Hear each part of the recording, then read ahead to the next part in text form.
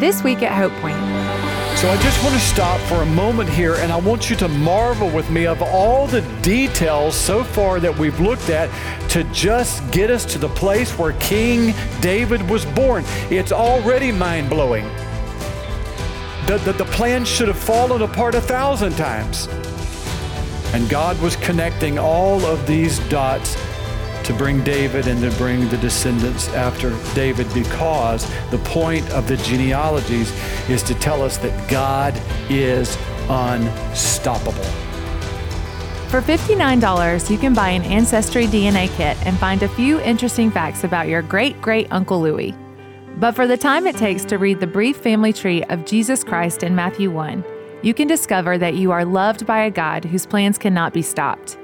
You will see that when it looks like too many mistakes have been made or too much time has passed, God reveals that He is still working out His good purposes. Yes, His methods are slow according to human measurement, but it's only because He is building a kingdom whose beauty requires time. Whether you have failed God through doubt or through disobedience, the genealogy of Jesus Christ reveals that God welcomes you in His family and wants to use you in His plans. Let's listen to what Richard has to say to us from God's holy word. For many years as a teenager, I, along with my family, would gather just off about 30 miles inland from Wilmington, North Carolina, on the banks of the Cape Fear River, by a little village community called Kelly. About 1,200 people lived there. It's where my dad grew up and stayed there and until he went to Wake Forest and later to the Navy. Many summers we would return to Kelly to have the Smith family reunion, and we loved it. It was great food. It was great to hear the stories that had happened in all of our lives since we had gathered the previous year. The one thing I didn't like about family reunion time was when Uncle Dick would bring out all the maps of who owned all the land and who belonged to who. It was just basically another year of studying of the genealogy of the Smith family, and I'm not really into genealogies. I'm into me. I don't think about how I got here a lot. And now, I would be interested if I had a great Uncle Zabo who collected baseball cards and knew that somewhere there was a lost Mickey Mantle card. I would be interested in finding that $5 million Mickey Mantle card. But apart from that, I'm pretty okay with knowing that I got a mom and dad. At the beginning of this Christmas season, though, I want us to marvel at the world's greatest genealogy that had ever been written. We find it in Matthew chapter 1. It begins with, "This is the genealogy of Jesus, the Messiah, the son of David, the son of Abraham." And for the next 17 verses in Matthew chapter 1, we look at the genealogy, the history, the family tree of Jesus, all the way to the point in verse 17 where it says, there were 14 generations in all, from Abraham to David. That's section 1. 14 from David to the exile. That's section 2. And then 14 from the return from the exile to the birth of Christ. So there's 3 sets of 14 generations. There's 65 people listed in there. And the first set of the generation, really the theme of those first 14 groupings would be a group of people looking forward to living in the new land of Israel. The second grouping of 14 describes a group of people who are in the new land, and they're living under the ruling of all the kings of Israel. And the third generation in the sets of 3 in the Matthew chapter 1 are people who lived with the invasion. They saw Jerusalem get destroyed. They were carried off away for 70 years, 900 miles away to exile, and then they came back home. And that's the history of the genealogy of Jesus Christ. Now, when you look at these 3 sections in Matthew 1, all of them have a little bit of promise to them. They sort of all begin well. They sort of all begin with a noble person. And then by the time you get to the end of that section, it sort of all falls apart because of human inconsistency, people departing from God. And so it's really a list of tragedies that much disappointment because of people failing to love God, until you come to the last name in the genealogy, which ends with the Messiah, the anointed ruler sent from heaven, who of course is Jesus Christ. Because he would not disappoint anybody. He would fail nobody. He would never embarrass his people, not morally nor in any way. He was flawless. So that's a sort of a 40,000-foot view of the genealogy of Jesus Christ. Now I want to return back to the beginning and just really ask the basic question as we look at this today. Why in the world would the most popular book that's ever written and the most influential book that's ever written, the New Testament, why in the world would God choose on page 1 to begin it with a genealogical record? It takes a lot of guts. It's as much guts as it takes to preach this message today. Because I'll tell you why. God was trying to reach Jewish people first. And the only thing that Jews cared about was, if you tell me that this guy's the Messiah, the promised deliverer of Israel, then two things have to be true in his life. He had to come from two right families. First of all, he had to come from Abraham, and then he also had to come from David. Now, the reason why that was important, Abraham and David, that's all in verse 1, and although it goes all the way to verse 17. Abraham was the founder of Israel's faith, so if Jesus could not trace his lineage back to the founder of their faith, he was disqualified. And if he didn't come out of the family of David, the greatest king that ever lived in Israel, and the one that said there's going to be a greater king than that, then Jesus would also be disqualified. So the Jews were interested in that. Did you come from the family of David? Did you come from the family of Abraham? Now, fast forward to the 21st century Spartanburg elite crowd that is before me today, and you say, hey, bro, I'm not a Jew. This is meaningless to me. And I hear you, and I have sympathy for that. I do want to ask you, though, to be patient, because what you're going to discover are there's 5 unbelievable realities for non-Jews, for 21st century people in the genealogy of Jesus Christ. I'll just tell you, and then we'll tell what they are, and then we'll look at them later. This is what we learn from the genealogy of Jesus if you're not a Jew. God's kingdom is mysterious and complex. His methods are slow according to human measurement. His plans cannot be stopped by human weakness and failure. He opens his doors to those who do not deserve it. And his redemptive plan values the role of women. Now, I don't want you to be discouraged with me as we go through this, because that's not really an outline that I'm going to stick with. I'm just telling you those 5 things are in there.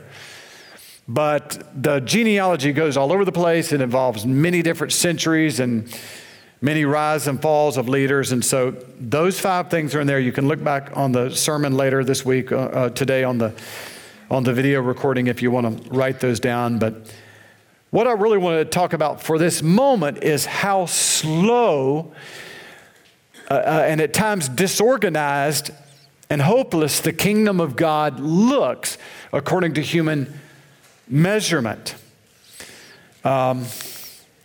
This week I was looking at a Lego puzzle of the Taj Mahal.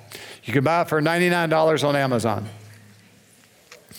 And I read one of the reviews on it. It says that it was 2 guys that did it. Said it took 2 of us 4 hours of focused energy, and we found it not to be too hard.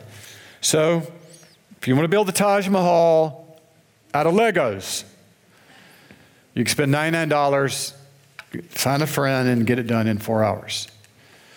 But if you want to build the real Taj Mahal, it would take you 16,000 workers working together over 21 years with the use of 1,000 elephants, bringing in precious jewels sandstone, white marble, jasper, jade, turquoise, carnelian, and sapphire from 6 countries of the world to build something that is valued at $1 billion. And so what I want to do to tell you today is, when you look at the genealogy of Jesus Christ, it would have been so easy for God to say, this is the genealogy of Jesus. Abraham married Sarah, and they had a little baby named Jesus, and the whole world got saved. And that would have been the Lego version. And it would have meant nothing. No pain, no glory to God, no waiting on the Lord, no Him getting us out of trouble. But with the non-Lego version, the one that took centuries to put together, we see that every detail of life is important to God. He takes His time, and the more time that He spends, the more obstacles that He overcomes, the more trials that He takes us through and rescues us from, the more provisions He accomplishes, and the more beautiful the finished work becomes. So it turns out to be like that when it's done. God is not interested in bringing an easy thing about a Lego kingdom. It's more of a Taj Mahal, and infinitely more valuable than that is what God is doing. And so it's going to take longer and it's going to be harder, is what we learn from the genealogy. Took a lot of work on God's part to bring Jesus to the manger. A lot of work. So if you're willing to work a little bit as we work through the genealogy, and it's going to take a little work today, but we're not building a Lego kingdom. We're building an infinitely beautiful kingdom, and you're one of the jewels in it. Let's start. Matthew 1. This is the genealogy of Jesus, the Messiah, and the son of David, the son of Abraham. What can we learn from that statement? A lot. To me, I'm just blown away when I even see the word, the genealogy of Jesus. You know what a genealogy means? There are people, according to Uncle Dick on at Kelly, North Carolina, it means there are people who lived before me. So when I look at this, all the alarms go off, because Jesus Christ is the uncreated one. Nobody lives before Jesus. Everybody lives after Jesus. Everybody comes from Jesus. And yet He's so humble. He made Himself to be human so that people did come before Him. And the Jesus who created everyone put Himself in a position that someone had to create Him as a baby. How humble is our Christ? Well, what else can we learn? I look at the name Abraham, and I think that takes us all the way to Genesis chapter 12, just 12 chapters into the Bible. The world is already in a mess, and God is promising to Abraham, I'm going to save the whole world through a descendant that comes out of your family. And then 1,000 years after that, He makes the same promise. David, the world's in a mess, and I'm going to save the whole world from a descendant that comes out of your family. So we have that the genealogy of Jesus is working through Abraham. And so for it to continue, Abraham's got to have a son, or the genealogy's over and Jesus never comes. So who is his son that's going to continue this genealogy toward Christmas? Well, he has a son named Isaac. But we're not expecting this here. The genealogy should include the oldest son here. That's why I put Ishmael's name down here. He was the oldest son of Abraham, but he didn't get included in the genealogy of Jesus. Why not? Well, Abraham had a wife named Sarah. God came to them and said, I'm going to do a great work. I'm going to bless the world. I'm going to give you some children. And 25 years after God made that promise, there were no children. And they gave up on God. I'm telling you, when God builds the Taj Mahal of a kingdom, it takes a long time. And if you're just going to give up on God after a year or a couple months, this is what they did. 25 years later, they said, well, God's not going to deliver. So Abraham's wife, Sarah, said, I want you to go to bed. I want you to sleep, have sex with our maid, our housemaid. And he did. And from that union came the birth of a baby named Ishmael. And God said, but he's not the one that I promised. And then God miraculously touched Abraham's wife, Sarah's womb, and out came Isaac. So here you would think Abraham, the man who's called the man of faith, gave up on God. Here I would think he's excluded. He shouldn't be in Jesus' genealogy because he didn't believe God. Yet he's there. God said, I knew he would do that. So now we look at Isaac. Now the genealogy's got to continue. Now Isaac's got to have a kid, right? To get to Jesus. Well, Isaac's the father of Jacob. Well, you can see down in the light gray below, I put Esau because once again, you were not expecting to see Jacob's name there because Esau was the firstborn. Why isn't his name there?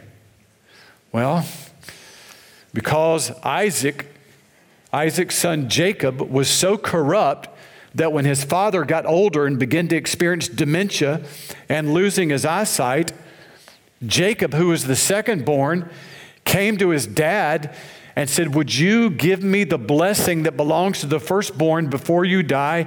And his father looked at him and said, is that you, Esau? And Jacob lied through his teeth and said, yes, it's me, Dad. And Jacob gave him the blessing that belongs to the firstborn. He gave it to Jacob and not to Esau.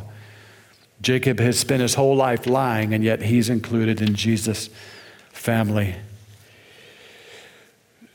tree.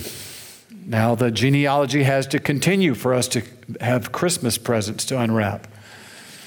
We got to get to Jesus. Well, Jacob, the deceiver, he had some kids too. He was the father of Judah and his brothers. That's a Reader's Digest version of saying there were 12 kids. Jacob had 12 kids. Jacob's name would later be changed to Israel, and those 12 kids would become the 12 tribes of Israel. 2 of those tribes are named Judah and Levi. Well, you look at that list and you say, I would think that Levi would be in the lineage on the way to Jesus Christ, because Levi was the tribe that was associated with helping the people with their sins. Whenever the people sinned, they would come to somebody from the tribe of Levi, and the job of everybody, of the Levites, the priests, were to do this. Number one, they were to teach people the law of how to obey God, and when the people disobeyed God, the Levites would say, go bring this blood sacrifice, and now you can be right with God and be forgiven. But God didn't include the Levites in the genealogy because he said, I'm changing things up. I'm announcing that there's going to be a man in the future that to be right with me, it's not going to be based on your obedience. And it's not going to be based on any sacrifice that you can bring. He's going to come out of the tribe of Judah, and he's not going to come out of the tribe of Levi. Well, for the genealogy to continue, then Judah has to have a kid. Well, Judah was the father of Perez and Zerah, whose mother was Tamar. Well, this is an incredibly complex situation here. Let me tell you a little bit about Judah. Remember, Judah is one of the 12 kids of Jacob. Well, Judah's got to have some kids for this whole genealogy thing to continue to get to the birth of Christ, right? Well, Judah had a son, very wicked man. God killed him. Well, his wife's name was Tamar. And now she's thinking, I'm not going to have any children. Well, so Judah went to the second son and said, you need to marry your brother's wife so she can have some babies, so my lineage can continue. He wouldn't do it. God killed him too. So now you've got the 2 guys that were going to be able to help Tamar out have children. Now they're dead. So Tamar's thinking, I'm not going to have kids. The lineage is over. I got a plan. So she dressed up as a prostitute and traveled several miles up the road to a village where Judah, her father-in-law, did business just in his farming business. And one day on the side of the road, he sees this prostitute, and he sleeps with her when he was actually sleeping with his daughter-in-law. And that's how Perez and Zerah were born. Well, so now there's children for Judah out of a very unusual situation. But interesting, once again, it was not the firstborn that God chose to continue the lineage. It was the secondborn.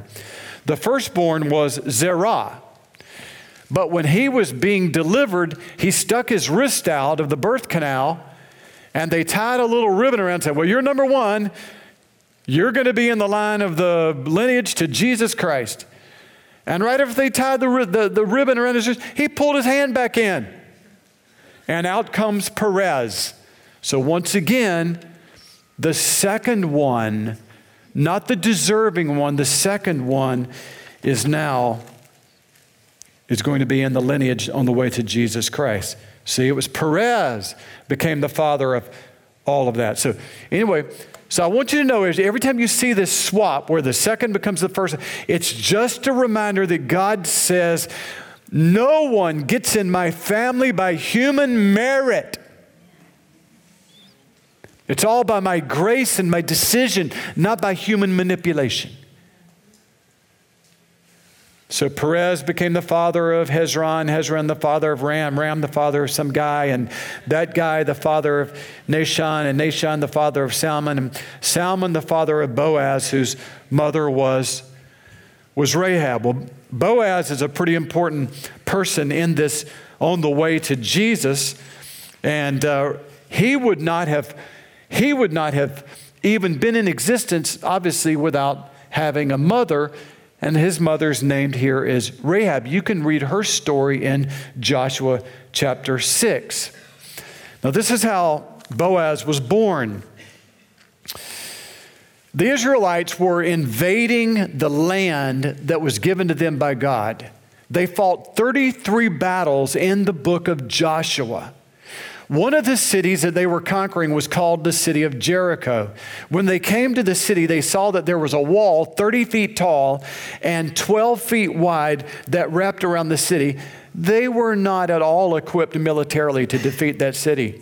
So God said, well, there's no way you're going to break down those walls, so just march around it 7 times, praying and singing.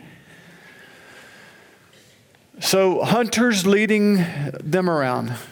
They're singing great songs, praying their heads off, and on day 7, the walls fall.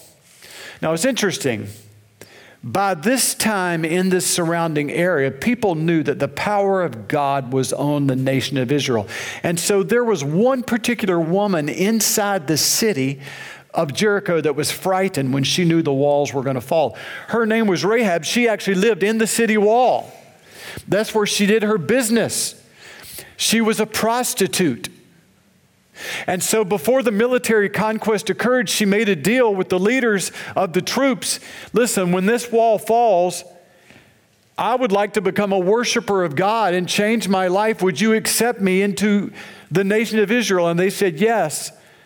So Rahab gets saved. She becomes the mother of Boaz.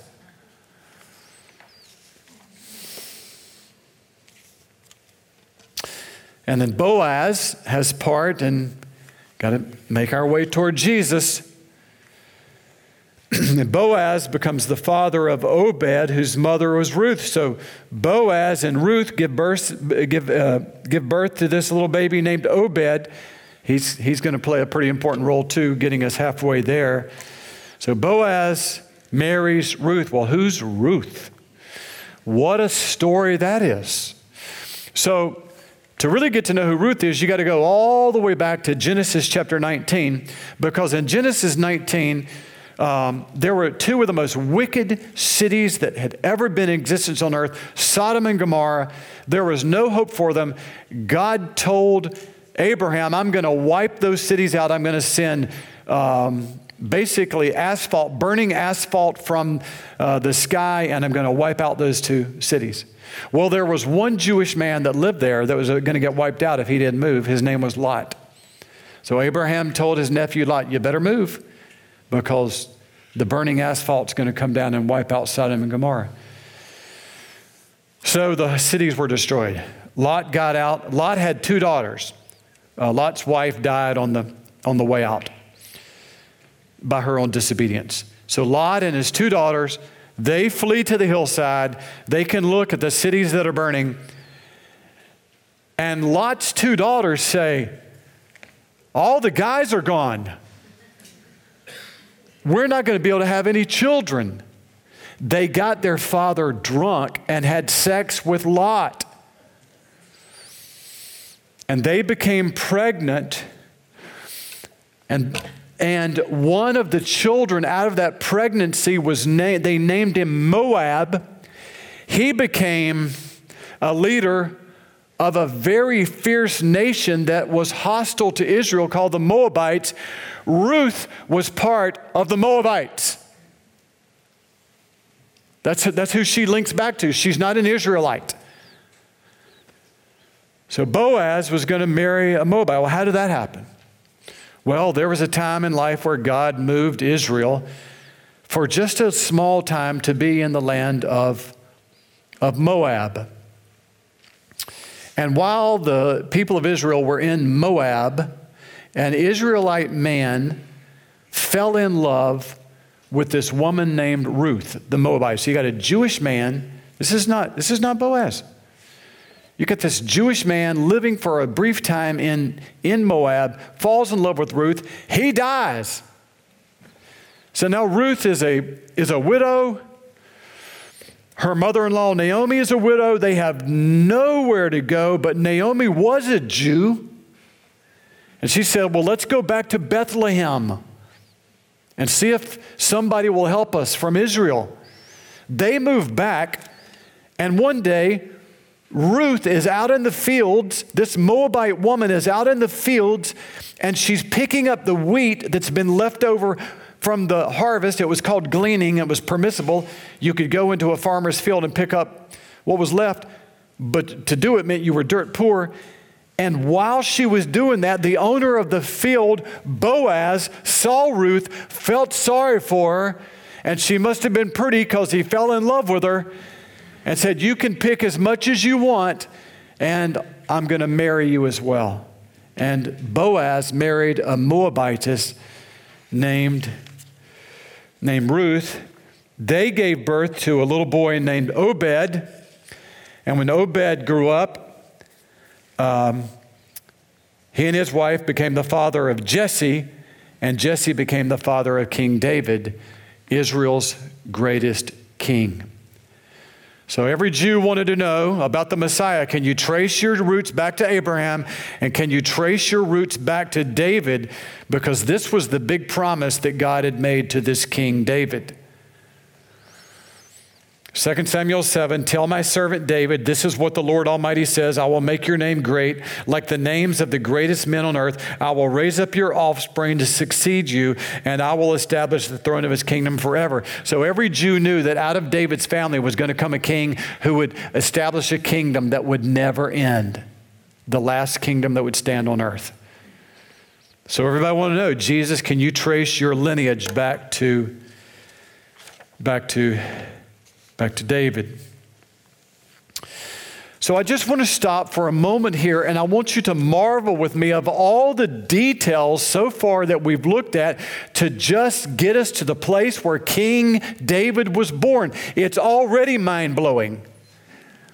The plan should have fallen apart 1,000 times. And God was connecting all of these dots to bring David and to bring the descendants after David, because the point of the genealogies is to tell us that God is unstoppable. That's the point of the genealogy, to tell us that God is unstoppable. So many times it looked like that God's plan was going to be stopped, and it wasn't. I want to play a video for you now. It's a video that was produced in 2003 by Honda, and it was sort of a video that was designed to show how well they put cars together. I'm going to say a few more things after the video.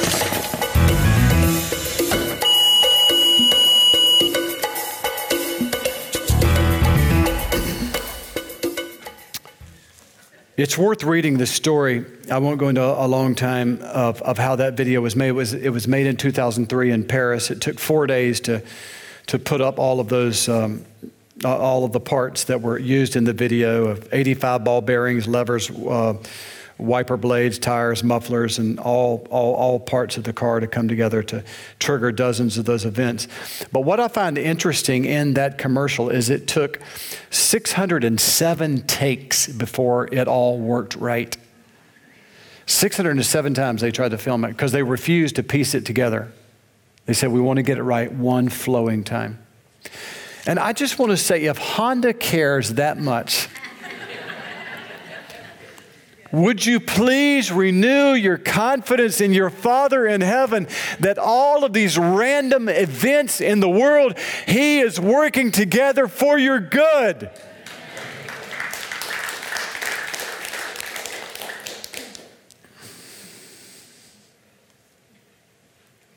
But we must not linger,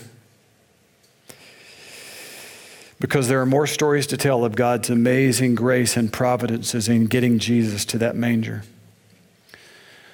So Ruth is the third person in the genealogy. Now we come to the fourth. David, the great king, was the father of Solomon, whose mother had been Uriah's wife. Interesting that Matthew doesn't even tell us the name of the woman, but her name was Bathsheba. I know that many of you know the story, some of you don't. It's worth hearing because of the grace of God. David was Israel's greatest king. He reigned for 40 years. He loved God immensely. But one day, when he sent his troops out to fight in the springtime, he didn't go with them for some reason. Instead, he went to the balcony of his palace and looked over, and there was a house owned by one of his soldiers, Uriah. Uriah was out fighting. His wife was on top of the house bathing. David lusted after her, went to her, had sex with her, and she became pregnant. Her name was Bathsheba. David became so afraid that the whole nation would find out that he was not with his men fighting at war, but instead stealing another man's wife, that he brought Uriah back from the battlefield and said, "Sleep with your wife." He said, "How could I do that while my men are fighting?" He wouldn't do it. So David said, "Well, I got to make up another story." He sent Uriah to the front of the battlefield to make sure that he got killed. And he did die. And then Israel did find out what David had done, that he had slept with another man's wife and then murdered the man. And the baby that was born from this sinful situation was King Solomon, the wisest of all of Israel's kings. He wrote 1,000 songs, the book of Proverbs, Ecclesiastes, and he was the smartest engineering mind on this side of Christ. And he came out of all of that. Now in verses 7 through 10, you got a bunch of other kings that are listed. Some of them are okay. Some of them are not very good at all. And one of them at the end of verse 10 is utterly wicked. His name is Manasseh. All part of the genealogy of Christ. Manasseh was 12 years old when he became king, and he reigned in Jerusalem 55 years. Aren't you glad we have elections every now and then? 55 years, this guy. His presidency was so evil that the Bible says he sinned far more wickedly than any nation that had ever lived in Israel's land that they had driven out. He led the nation to worship the stars, not God. He relied not on scripture, but on fortune tellers. He was a prolific drug user, and he even burned his son in the fire as a worship to the false gods like all the other nations did. The more that a civilization strays from God, the more they will kill children. This one was killing their own children. He made so many enemies in Jerusalem. The Bible says in 2 Kings chapter 21 that Jerusalem was covered from east to west with blood because if you didn't agree with him, he killed you. Believe it or not, he repented of his sin in the latter years of his life, confessed that he had done wrong, but he had led the nation too far. The nation was gone, and judgment was now becoming on the nation because all the nation had followed the ways of Manasseh now, and there was no turning back. It's possible for a nation to go too far. It's a scary thing. And so they were destroyed. Jerusalem was destroyed. The capital city was destroyed. The temple was destroyed, burned by the Babylonian army. And so then when you come to verses 12 through 15, this is a description, the third part of the genealogy of all of the people that were taken as captives from Jerusalem, transported 900 miles away where they had to live in a new land under a new king for 70 years. And when you read about all these names here, not only can I not pronounce them, I have no idea who they are. And the cool thing is about not knowing who they are, I think that's a tribute to God. That people who were nobodies in the eyes of the world found their way, very importantly, in the genealogy of Christ. The world thought they were nothing. The world thought that, you got the great kings like Artaxerxes and Nebuchadnezzar and Napoleon and Caesar and Nero. And then you have these unknown people who were the real important people because they were part of the birth of Christ. Better to be unknown in the world and yet be a friend to God than to be well known by the world, yet be a stranger to God. During the 70 years in which Israel lived in Babylon as captives, it looked like the nation was going to be no more. And remember, if the nation died out when they'd be swallowed up by Babylon, then Christ wasn't coming.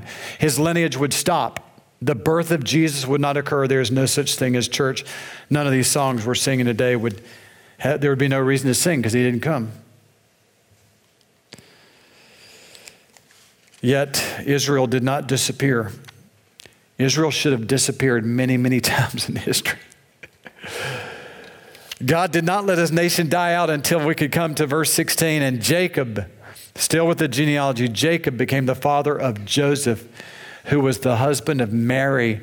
And Mary was the mother of Jesus, who is called the Messiah.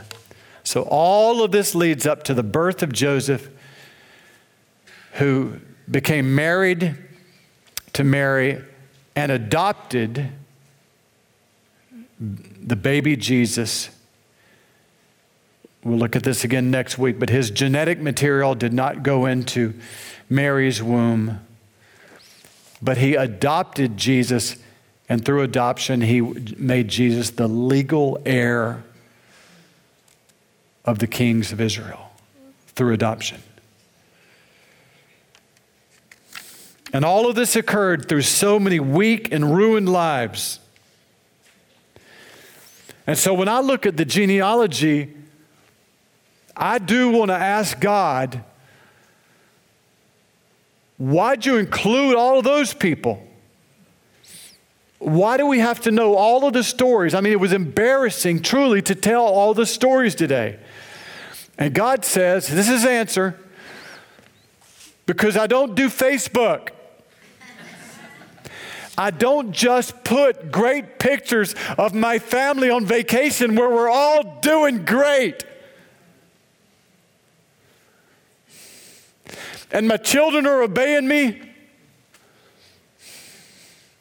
I got a new promotion. I didn't lose my job. No divorce. Husband and wife just loving, smoochy, smoochy, kissy, kissy. Everything's great in our house. My children love me and adore me. Nobody dies young. Everybody gets healed in the name of Jesus. No, because that's not life. Facebook is not life. It's a life that doesn't exist. It's not real. Matthew 1 is real, where we all screw up, we all get hurt, and everything looks like it's the end all the time, and then God shows up and continues the plan.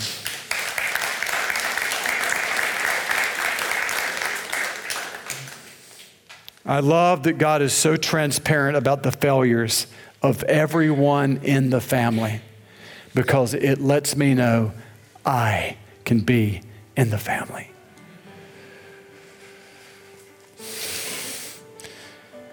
What does the genealogy of Christ teach us? It teaches us that Jesus is tender toward the unwise and the immoral, toward the outcast and the poor, and toward the common man who is unknown by the world.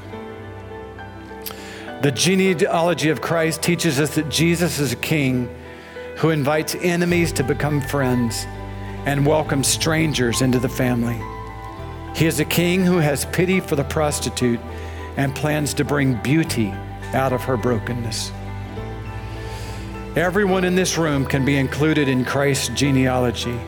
He is a Savior who has come to build his family from sinners in this world. We hope you've enjoyed this podcast from Hope Point Church in Spartanburg, South Carolina. If you would like to learn more about us or give to this ministry, please go to our website at hopepoint.org. We hope you can join us again next week.